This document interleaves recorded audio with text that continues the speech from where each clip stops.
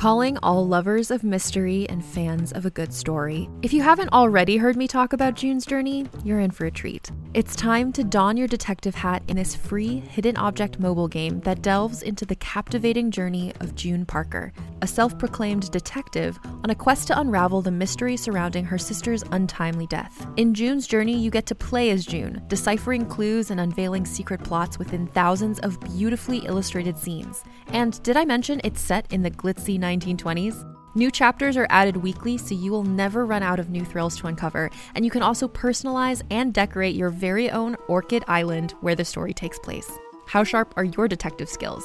Find out when you download June's Journey on your Android or iOS device, or play online via Facebook Games. Your detective journey awaits.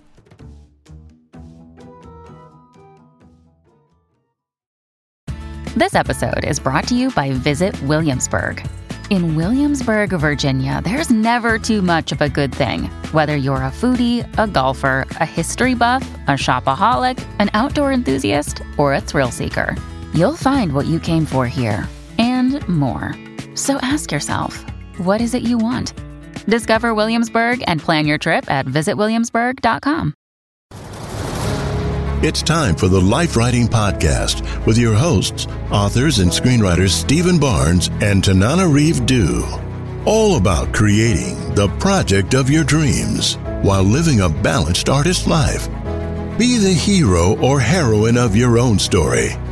Sponsored by LifeWritingPremium.com. Get ready to write for your life.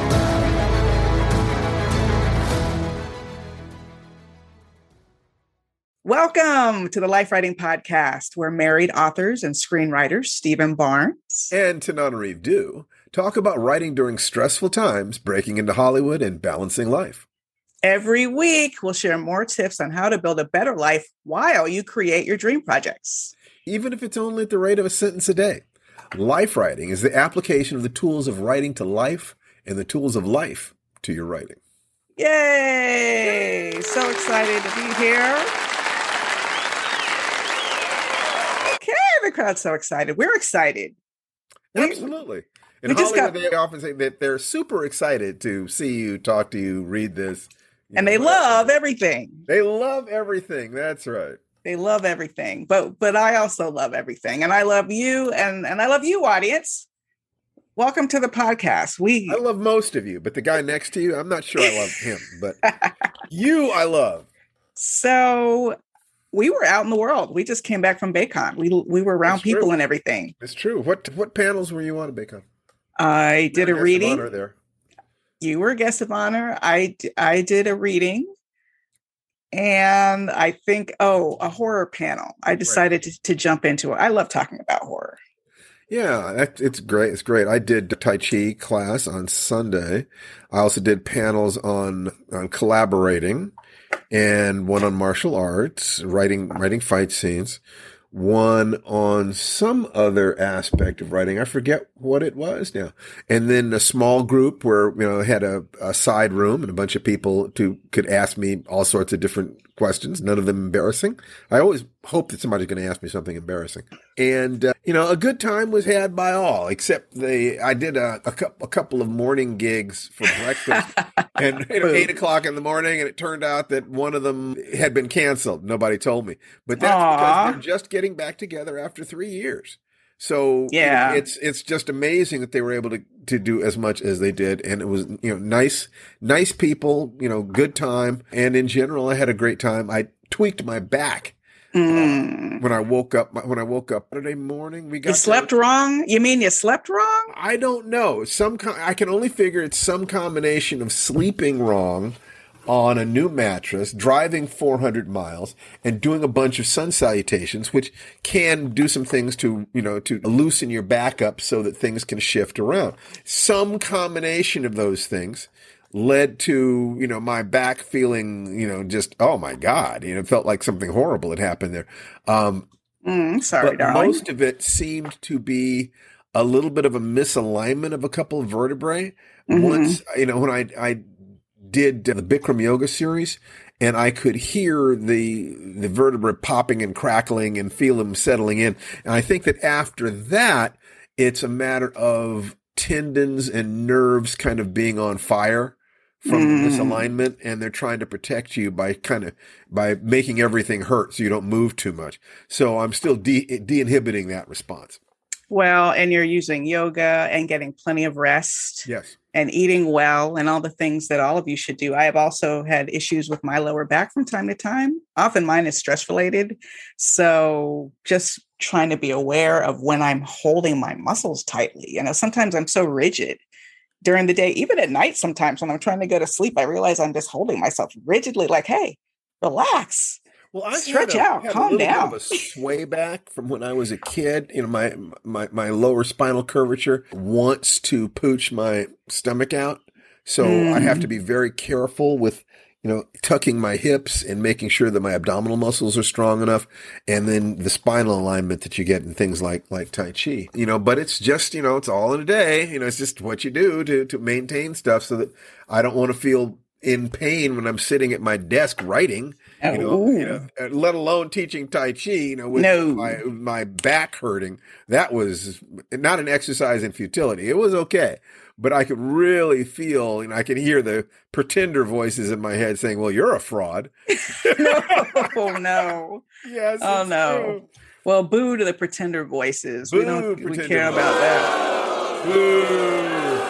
You are not a pretender. And we could do a whole show just on the pretender voice, and we really should. Yeah, we will. We'll make a list of upcoming podcast topics before we move too far away from fandom. And I think this is also related to a lot of people just getting out for the first time. There were a lot of people at BayCon.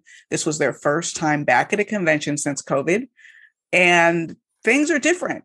Okay, you have to get used to driving. You have to get used to being in crowds. You have to pace yourself. I think 3 years have passed, people. 3 years have passed. So don't assume you can just jump back in with the same kind of vim and vigor that you had 3 years ago. Jason, our son Jason, was going to go on a cruise as soon as he got back to Los Angeles. So anytime he was out and about, wear a mask. Yes. Even if you get mild COVID, you ain't getting on that cruise ship. Yes. Mask, everybody. Mask. Be very careful. We really are coming out the other side of this, but you don't want to be, the third giraffe, trying to get on Noah's Ark. I don't want to overdo the soundtracks, honey, but that deserves a laugh. Just know I'm laughing. You don't want to be the last person to die of COVID. No, you don't. And with all those caveats and keeping that in mind, we want to remind you that Steve and I will be guests of honor at the WorldCon, World Science Fiction Convention, coming up in Chicago. Yes, the great city of Chicago, September 1st. Beginning of September. Yeah, September 1st through September 5th. We would love to see you there. We'll be talking about the podcast. We'll talk about podcasts. We'll talk about soulmates. We'll talk about writing. We'll talk about inclusivity. Did I miss anything? Come see us. Probably, because we will be involved with a lot of the programming. So that's probably just the tip of the iceberg. So bring your books. I'm sure we'll have autograph things. We'll be able to sign your books. And we'd love to see you. We may even, depending on how things go, we may even have like a little coffee clatch small group gathering just to discuss issues. We really care about you. We really appreciate your patronage on this show. Well, this is show, 26? Might be 27. Might be 27. Might be 27. We're in the halfway through the year now. Yeah, it is 27. So we're rolling along. Journey. And we have... You want to talk about the news? I'm not going to say specifics because we just got a contract today and the contract has not been signed.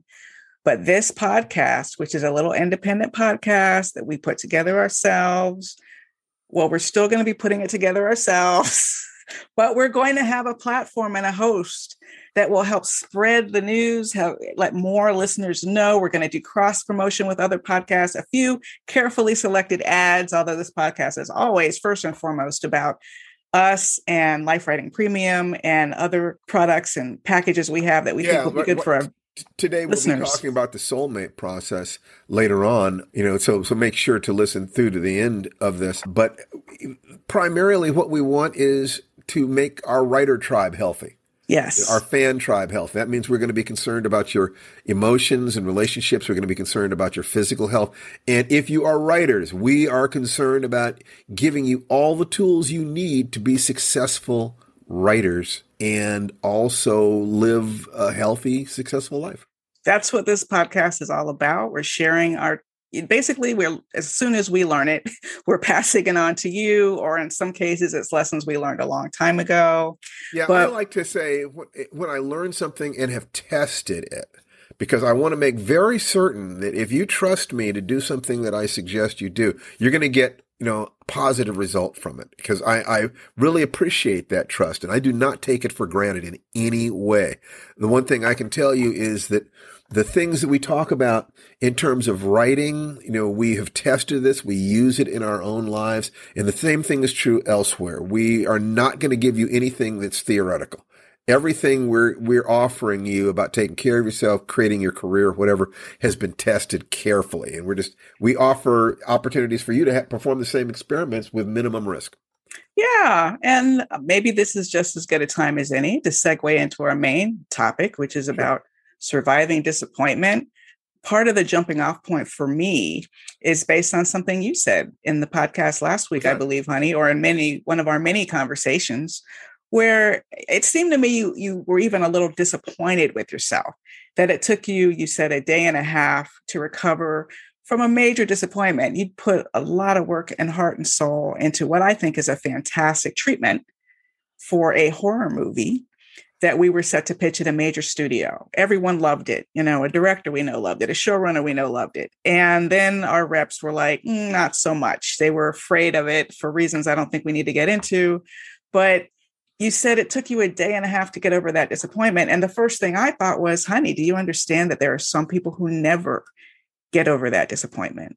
And it actually impedes them and inhibits them from pursuing either screenwriting or publishing with the open heart and enthusiasm you really need to succeed in the arts. Yeah, if you don't feel like your team gets you, understands what it is that you're doing, you can get into a situation where you are feeling unsupported, or you're feeling like you can't trust your own taste, your own sensibilities, or you can feel like I'll just write this for the money, which is a path to self-destruction. Yeah. So, I can say that I had that anger and sick feeling, but I was able to look at it and ask myself, well, what's going on here? And if I'm angry, anger is fear. If I'm afraid, what's the fear there? It's my fear that my team isn't supporting me, my fear that maybe my innate sense of taste about what stories are and what are good, what I would like to watch is not accurate enough, that the culture has not changed enough for me to be able to tell the stories that I want to tell and have a chance at being rewarded. Those fears, if you look directly at the fears, then you can argue with them or see what you can do to sort them out. But I had to get out of the feeling of being sick or angry and ask myself, why? Why am I at this point? I was able to take the negative emotions and get them into a little bit of, I'll show them. Mm-hmm. You sure did. They don't know who they're talking to. They actually wanted me to stop writing on the script I was working on, and I refused. That was the weirdest part to me. Like, it's okay, you don't want us to pitch it at the studio, but they almost wanted to make sure that we had kicked it to death and buried it. What the hell? What that is from working with writers who can't divide their time. Okay. That they consider that to be a dead end. So my attitude was, I'll write it for love. I'll write it for practice. Yeah. Practice plotting, working on this. I'll write it to practice typing. I don't care. But you're not going to tell me that I'm not going to write this when the little kid inside me is having fun. Exactly. Having fun working on this. And that little kid inside me is the creative spark. So you have to be careful as you move forward towards trying to build a financial success, that you're not leaving your aesthetic behind. You're not leaving, why is it that you're writing in the first place? What are the stories that you want to see? And you're creating those. So it was just, it took me about a day and a half to work my way through things so that I could then begin looking at creating another couple of ideas. Now, I had 2 weeks to do that. And in 2 weeks, I did create 2 ideas. I think great ideas. Tanana Reeve thinks they're strong, and the executive at the film company thought they were strong. Will anything come out of it? God, I don't know. Probably not. Most things don't come to any fruition. However, movies get made. And relationships get made and forged. Relationships get made. That's right. So what were my reasons for doing it? What would you say were your reasons for taking that meeting, T? Looking for another opportunity. I love horror movies. I want to write a horror movie. And if I can find, like, we were sent a list of prospective titles to try to update. So if I can find something that I can see my way into, that the kid in me would have loved watching when I was younger, then, especially if it's a film, because that's the one threshold, I'm very confident that we're going to get a TV series started sooner or later. And even if we don't, and I don't believe that, but even if we didn't, I've done TV now. I have a couple of TV credits, so I'm not satisfied with those. I want more. But the film is harder. It's harder to get a movie made than it is to write for a TV show. Statistically, there are way more television writers working in active work than film writers. When I was a kid, during prime time, there were 3 networks that had 4 hours of programming 7 nights a week. That's, 3 times 4 times 7. So there were something along the lines of 3 times 4 is 12 times 7, 100 something hours. Yeah. David Gerald in a recent, every week. In a recent podcast, David Gerald was talking about that. He had counted the number of actual writing slots there were. Yeah. And if back during that same period of time, maybe 5 movies would open up a week, which was a total of 10 hours. So there's about, 10 times more television than movies at that time. And right now there are so many channels for television that they can't even be counted, but television and movies have crossed over with each other. That there are television shows that could easily be broadcast as films and are shot in those ratios and have that kind of budget and depth of characterization and so forth. And there are movies that, shouldn't have made it off television. It is so painful every time I see one of those. Bad movies? That's like, oh, God, really? This got made. this got made and not anything. Well, but anyway. That is, that's that combination of skill and connections. How did they get into the position to sell a movie to somebody? Somebody came up with, were they a prospective writer and some producer said, give me a movie about flying sharks, and so the guy goes away and does this, even though, it violates his, his aesthetic. He's able to do a good job and you get Sharknado, maybe. Well, that's not even the kind of movie. I'm glad Sharknado exists. That is far from the kind of movie I'm talking about. There are way worse movies than Sharknado. Absolutely. But, you said something interesting earlier and so important for anyone who's an aspiring artist, whether it's a screenwriter, writer, any kind of artist, is this basic pretender voice, fear of rejection, fear that your own story sensibility isn't enough. And frankly, even figuring out what your story sensibility is. I mean, I've been saying in a lot of interviews lately, not so much here, that as a developing writer, as a little girl, I was writing little Black girls. But by the time I finished graduate school, I was writing white men. And this had everything to do with the canon, everything to do with what passed as literature, even by supportive instructors. And I have many supportive instructors, but canon is what canon is. And I think idea, it's more insidious than that even, but go ahead. No, I was just going to say my idea of what a short story was a white man having an emotional epiphany. Right. So I had not just erased the Blackness and womanness from my story. I had erased genre. Well, I think that the more insidious thing is that this isn't about writing stories. It's about what some part of you accepted as being the natural order of the universe. Yeah, right. And I was a young woman and I grew up in a civil rights household. So listen, I'm just saying that this is an example. If you're uncertain of where you fit in literature and film, just know that a Black woman who was raised by civil rights activists, practically homeschooled in Black literature, exposed to Black literature and comics as a young age, I still came out the other side completely confused. And it took me some time to find my way back. And this notion, of who you are as a writer, what you should be writing about, is this a story? When you add all of these other societal elements, which is the part of you that also wants to make sure it will sell. So at what point are you consciously silencing your inner voice to try to reach for something more generic that any other writer could write, when the actual key is that the thing that pops is the thing that only you can write? And figuring that out is tough. And there's a lot of rejection along the way while people don't know that yet about what you're writing, so it's like you have to have your craft down, and that's a whole process. But once the craft piece is down and you're a professional level writer, matching your sensibilities to the marketplace is another part of the journey, and there will be a lot of disappointment along the way. You can shop from anywhere doing pretty much anything. You might shop while working, eating, or even listening to this podcast. And however you shop, we all know and love the thrill of the hunt. But do you also know how to get the thrill of the best deals? Because Rakuten shoppers do. With Rakuten, they get the deals they love with the most savings and cash back. And you can get it too. Start getting cash back at your favorite stores like Sephora, Nike, and even Expedia if you're looking to get some travel in. And getting cash back doesn't mean you have to miss out on sales, because those can just be stacked right on top. It's easy to use and based on a simple idea. Stores pay Rakuten for sending them shoppers, and Rakuten shares the money with you as cash back through PayPal or check. Download the free Rakuten app and never miss a deal. Or go to Rakuten.com to start getting the most bang for your buck. That's Rakuten.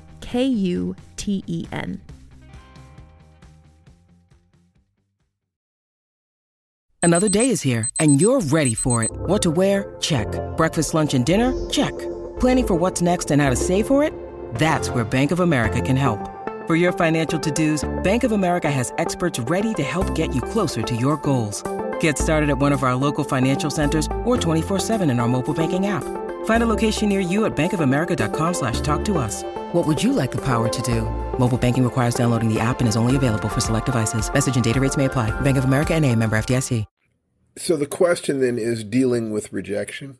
Yes. And dealing with disappointment. Yes. And developing those mental and emotional muscles is critical, once again, in all three aspects of life. Because if you're going to try to, let's say, lose weight, get more fit, you're going to have problems. You're going to run into walls. You're going to injure yourself. You're going to do things that don't work. You're going to have setbacks. How do you deal with that? How about relationships? That in relationships, you're going to get turned down. You're going to have bad dates. People are going to say bad things. You're going to be betrayed, lied to, this, that, and the other. What are you going to do? How are you setting yourself up for that? In your career, if the core life writing principle is to write at least 100 stories and have them all submitted for publication before you create any judgment about whether or not you can or cannot publish, that's a lot of rejection. And that's easier said than done. That is absolutely easier said than done. And what you might need, I hope I'm not interrupting. No, go for it. Tell me exactly how you're seeing it. It's easier said than done. I'm so lucky that I had a reframe of that idea of rejection when I was in high school. Thank you, Mrs. Estever. What did Mrs. Estever do? She was my 11th grade English teacher.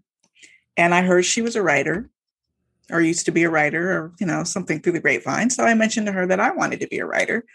And she gave me a piece of advice that rings in my head to this day. She said, in order to be a writer, you have to wallpaper your wall with rejection slips.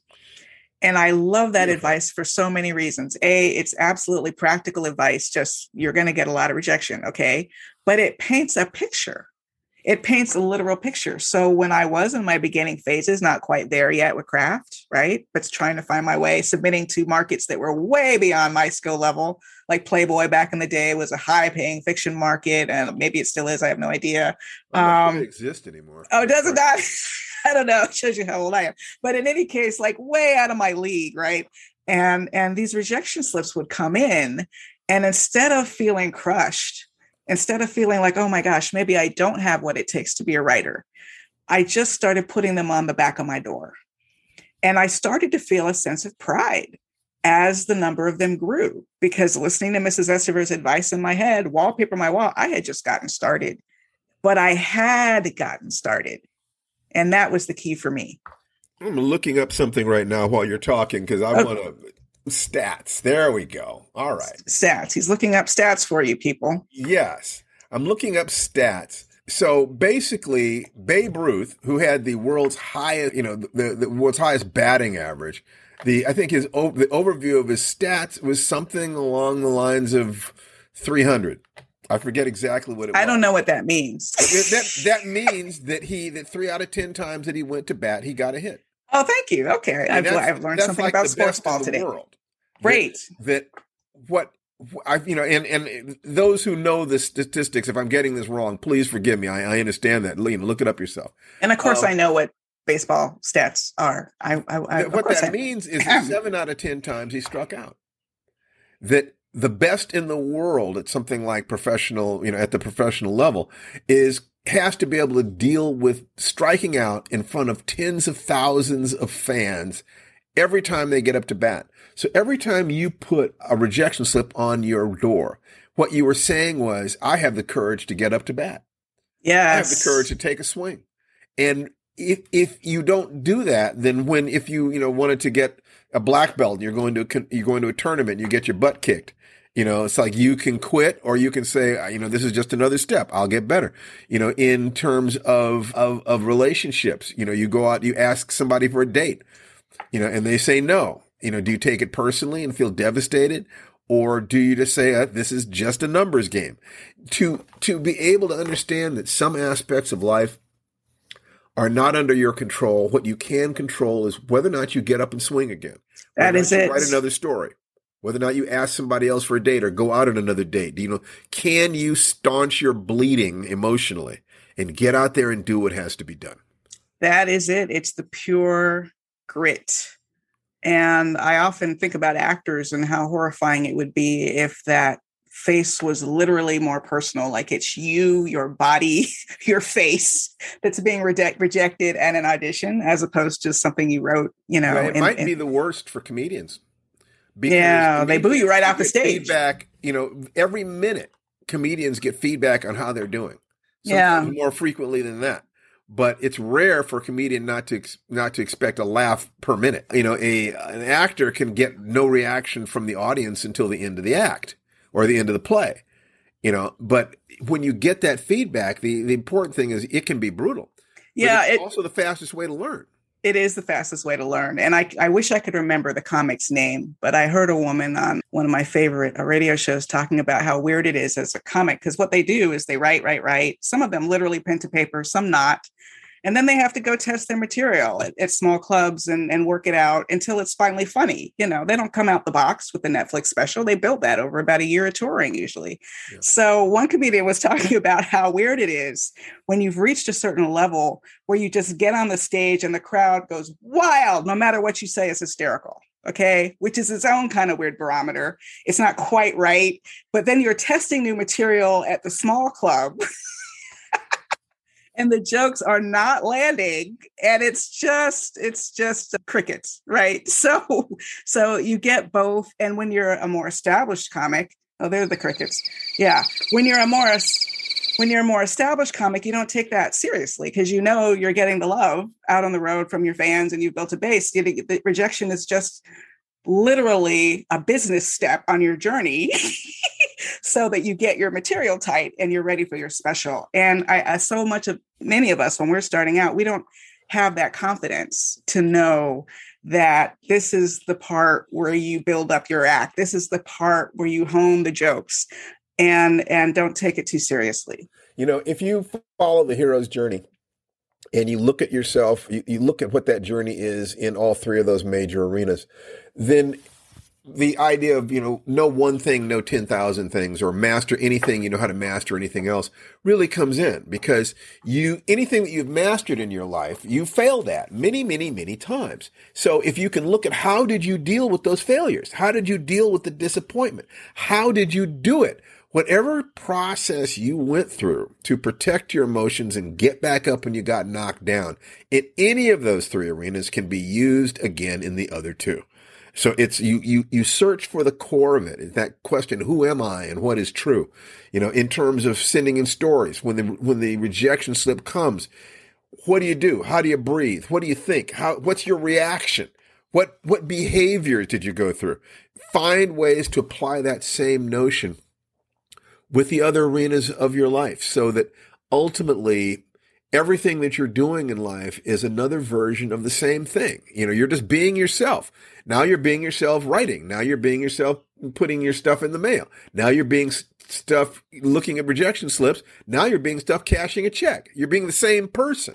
Okay. And the same thing is true in relationships, because what you don't want is to have everything that you do in your life turn you into somebody different. You have responsibility to be who you are, not just what life turns you into.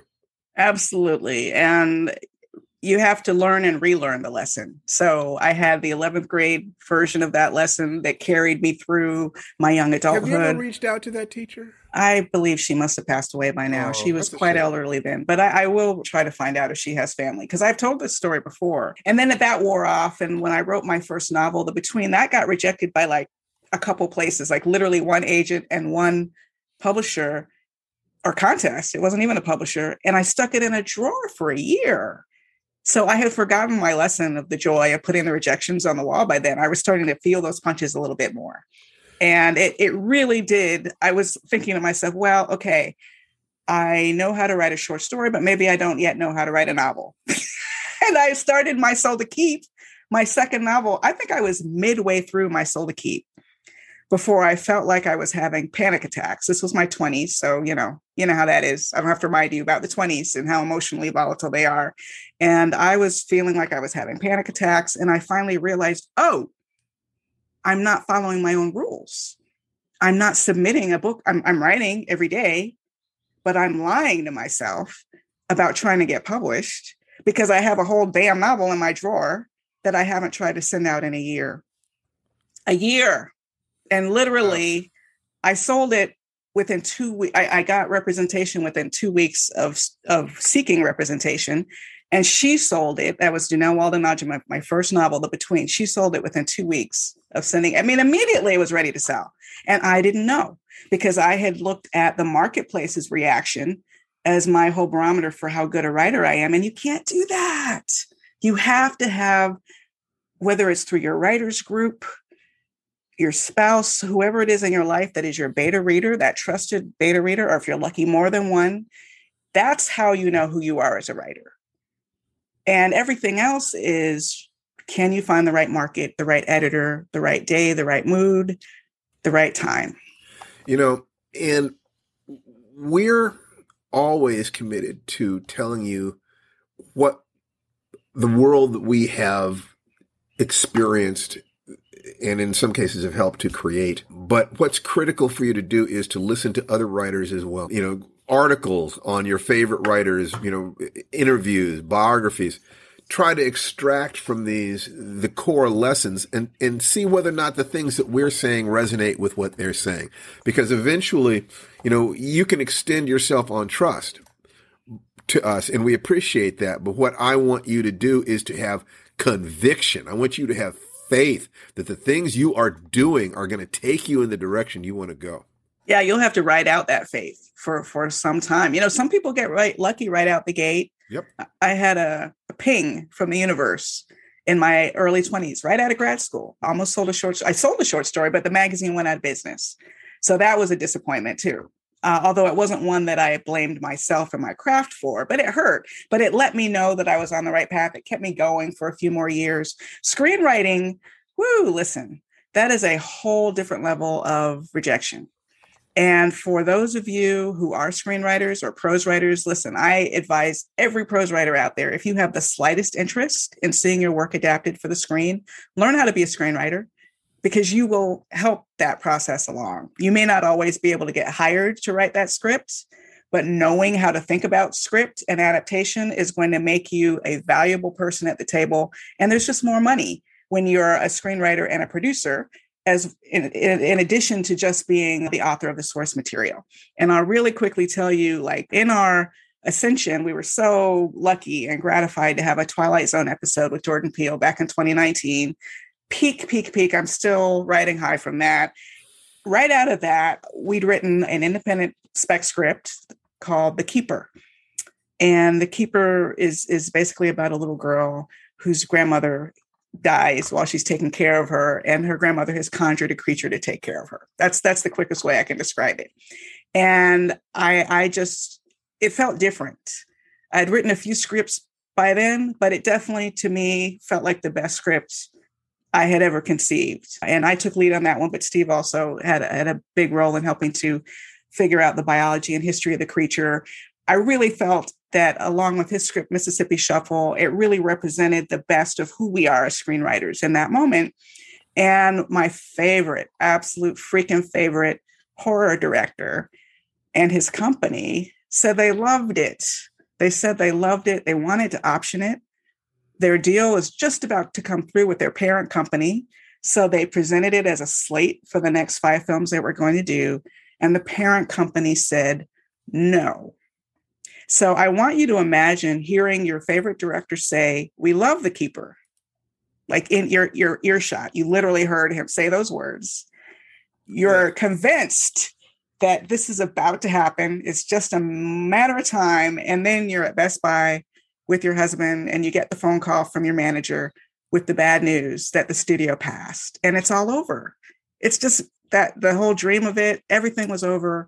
And, I haven't felt a kick in the stomach like that in a very long time. So how did you deal with it? Well, just plodding forward, honey. I always have a million things on my plate. My way of dealing with anxiety is action, taking action. So my impulse was not to say, oh, well, okay, I'm just going to find somewhere else to sell this. Because I really needed to just walk away from that particular script for a time. But I had a novel I was working on. I had short stories. I had other pitches that we were working on. I kept myself busy and distracted. And I told myself what I tell myself every time we plan a meet and greet, every time we're like, why are we doing the Zoom again with, that probably won't result in anything, because it's an education. Right. Everything we go through is teaching me. I didn't go to film school. I never took a screenwriting class. Everything I know about the industry, I'm learning by doing. Right. So even like that bitter pill of The Keeper, I was like, okay, it's a learning experience. And then our reps started using it as a writing sample. And we literally just gave it to an executive at that same studio that turned it down as a writing sample for the project that Steve talked about earlier that he came up with the pitches with so quickly for. I want to make a prediction here. Yeah.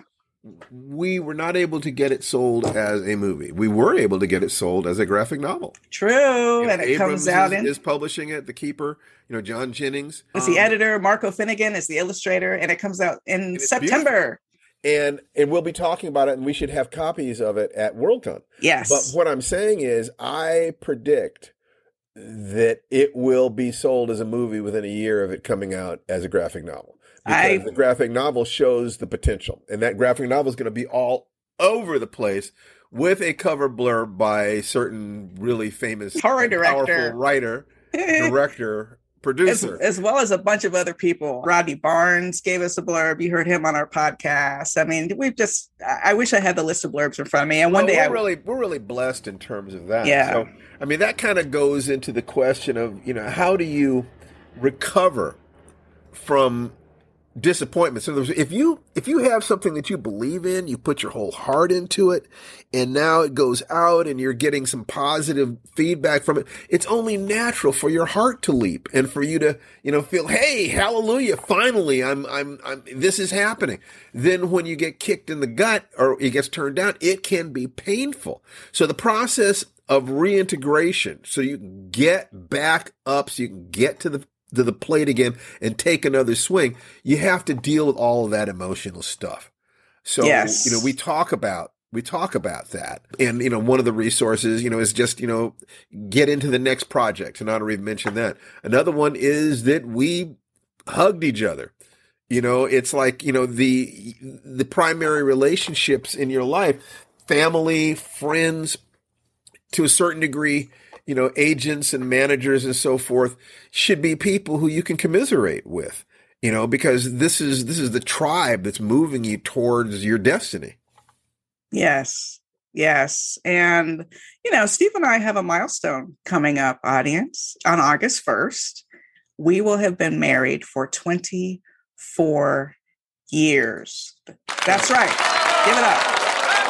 Give it up. That's a lot of years. There have been ups and downs, and some of the things that we've tried have not worked, and other things that we've tried have been, wonderfully successful.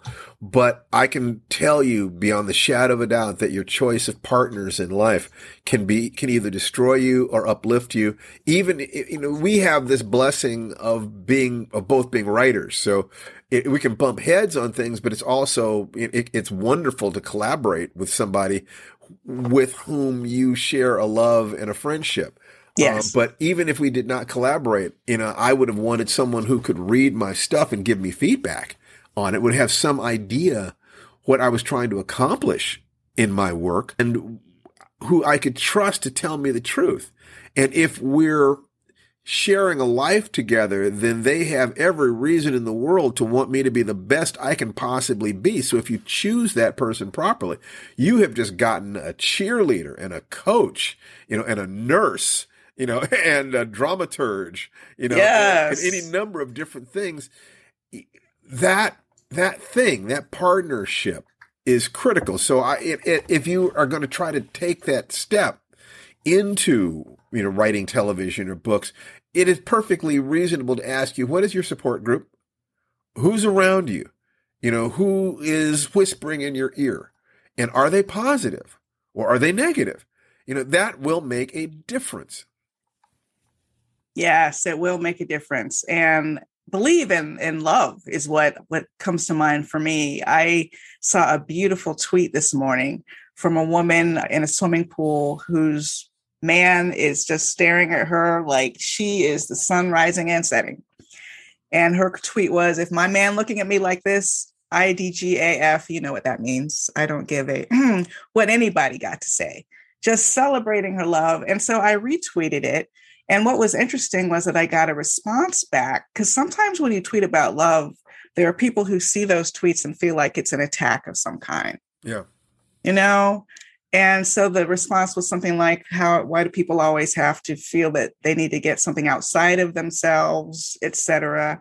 And it's not about that. It's not like, if I say that I'm celebrating my 24 years of marriage with Steve, that is not to say that your life without a partner doesn't matter, or even that everybody wants to have a partner. In fact, the first step, although I do assume that 99.9% of people want partners, it is not necessary to have a partner to be happy. In fact, the first step of the soulmate process is to be happy with your life, with who you are, to love who you are, and to love the life that you have. That's the first step, is being healthy where you are, happy where you are. It's from that position that you can then find another healthy, balanced human being. I mean, if you're healthy and balanced and happy, you want to be in a relationship with somebody who's depressive and broken? I mean, maybe you do, but in all likelihood, you want somebody who's as healthy as you are, because you're going to have problems and you want them to be strong when you have problems. And then when they have problems, you can be strong. It's the process of life. If the meaning of life is to be happy, and I like that from the Dalai Lama, and to be happy and be of service, the first thing you can do is to seek that joy in your own life. But the next thing you can literally do is find somebody who's just as healthy and giving as you are and seek to be of service to them. But you have to choose carefully, because you need to choose somebody who is going to be of service to you, who takes pleasure in giving. You take pleasure in giving to them. They take pleasure in giving to you. You're both healthy as individuals. Now that can turn into a really healthy relationship. There is a type of relationship where the two of you, you've got a right leg, they've got a left leg, you wrap your arms around each other's waist and you hop towards the horizon. That works too. Yes. But I think that if you look at the process of love as externalizing the love you have for yourself, and that same love, isn't that going to push you to send out your stories, to finish your stories, to push your career, to maintain the disciplines that help you physically? In other words, can you see how each of these arenas connects to the other two and supports them? Right. You don't have to separate your life between Well, that's the whole point of Life Writing, actually, is that the Life Writing podcast is about that synergy between the artist's life and the artist's art, right? So finding a partner, Steve just talked about the soulmate process, and that's the name of our upcoming virtual course that will be launching on July 30th, the day before our 24th anniversary. That's right. And it is Celebrate with us. Celebrate with us. And just to clarify, we are not Tinder. Okay. We're not promising you a hookup. We're not going to give you all the best dating sites. We are all about, to us, what's real. What's real is Steve and I both went through very similar and replicable processes before we ever met each other. And when we told the stories to each other later, we're like, oh my gosh, you did that. I did this. And there was enough similarity in what we did to prepare to meet each other. And our marriage has lasted so long that we now feel confident that we can pass on lessons to students that will help them fall in love with themselves, the person in the mirror, and with a partner. And it's also been tested. You know, one of my other hats, I don't like to do life coaching anymore because I have to charge people too much money, just to be honest. But I do a small amount of it, and I get 4 figures for, an hour, for coaching people. And some of that coaching has been in the arena of finding relationships and finding love. And what we wanted to do was to take something that would have cost thousands of dollars of coaching if I'd been doing it one-on-one, let alone if somebody had been able to get me and Tananarive talking to them. Nobody's ever been able to manage that, but we're going to do this time, and we're going to be doing it live, and then other people afterwards will get the pre-recorded versions. But you're going to be able to have the opportunity to be there with us live, starting on July the 30th, going for 5 weeks. There's a social media group. There are tons of resources. It's going to be fun. If you will go to soulmateprocess.com, you'll see the site that we are building. It's, most of the information is there. You'll be able to see exactly what we're doing. You'll even be able to see that there is a $100 discount off that price. But, let's call this a wedding present to you, because we're starting this the day before our 24th anniversary. There is a special site you can go to get it for even more off. And that's at soulmatedeal.com. You go there and you can get the whole thing for only $97 as opposed to the $297 it's going to cost when we put the whole thing together. Soulmatedeal.com, soulmateprocess.com to find out what it is, but don't use the link on that page. For people watching this, listening to this, we consider you to be our tribe, and we'd love to have you there, to have a really good group of people who are engaged and really want to heal themselves, to be happy, and then once they are healed and happy, to look around and find somebody to share the journey with. So get that secret price at www.soulmatedeal.com. That's great. So is there anything else we need to talk about today, sweetheart? I don't think so. I think this has been a terrific podcast. Maybe by next week, we'll be ready to announce where our new platform will be that will expand our listenership. And frankly, I think it's going to be an exciting new era for the Life Writing podcast. Of course, you should check out our Life Writing Premium course. You'll hear that URL at the end of the broadcast. And keep on writing, keep on writing. Don't let those disappointments even slow you down, much less stop you. It's easier said than done, but you can do it. The trick is to know before you send it out, before you begin the process of walking this path, that you're going to have to deal with a tremendous amount of rejection. Get the resources first. Get the people around you. Understand exactly how you're going to deal with it by moving your body or focusing your attention or using the language that you use. If you will get those resources before you go, it's like knowing where you're going to stop to eat when you're driving, across the Mojave Desert. Where are you going to get gas? Where are you going to get water? Where am I going to stop and get food? You look at the map. The map of life writing will tell you in order to get to what you want, you're going to have to be strong and resilient. And one of the best things you can do about that is loving yourself, loving that little person inside you, and loving someone who believes in you. So we're all beautiful. Beautiful. Go on out, everyone, right? Make yourself the hero or heroine of your own story. Okay.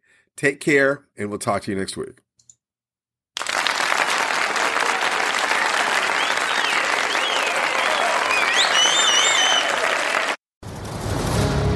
You've been listening to the Life Writing Podcast. Join us next time for more conversations about creating the project of your dreams.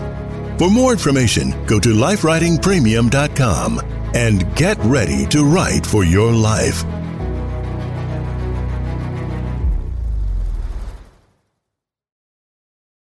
Hey there, this is Justin Bartha. I made a funny new podcast, King of the Egg Cream. It has the greatest cast in the history of podcasts with actors like Louis Black. I'm torn by my feelings for two women. Bobby Cannavale. You can eat it, or if someone hits you, you can put it on your cut. Melanie Linsky. I wonder what these marvelous things are that look just like boiled chicken feet. Jason Ritter. I can break things and pick locks and kill people. Michael Stuhlbarg. The whole point is to inspire people that they should make themselves better. Ari Grainer. No, don't whet its appetite. What are you, an idiot? Me, Justin Bartha. That's not just any egg cream, that's a Lemke's special. And all narrated by the hilarious Richard Kind. This is the story of Harry Dalowitz and how he rose from nothing to become New York's King of the Egg Cream.